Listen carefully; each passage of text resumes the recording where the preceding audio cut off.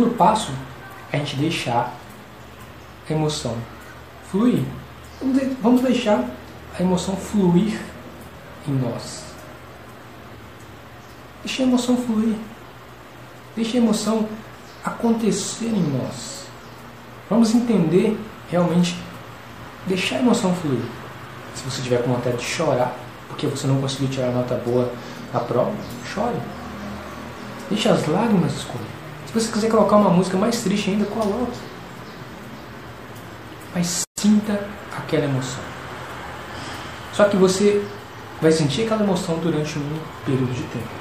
Durante 1 hora, você vai se deitar, você vai chorar. Se tiver vontade de chorar, chora. Se tiver vontade de gritar, grita. Se tiver vontade de colocar uma música bem emocionante, coloque. Mas sinta a emoção.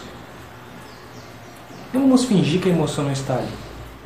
A emoção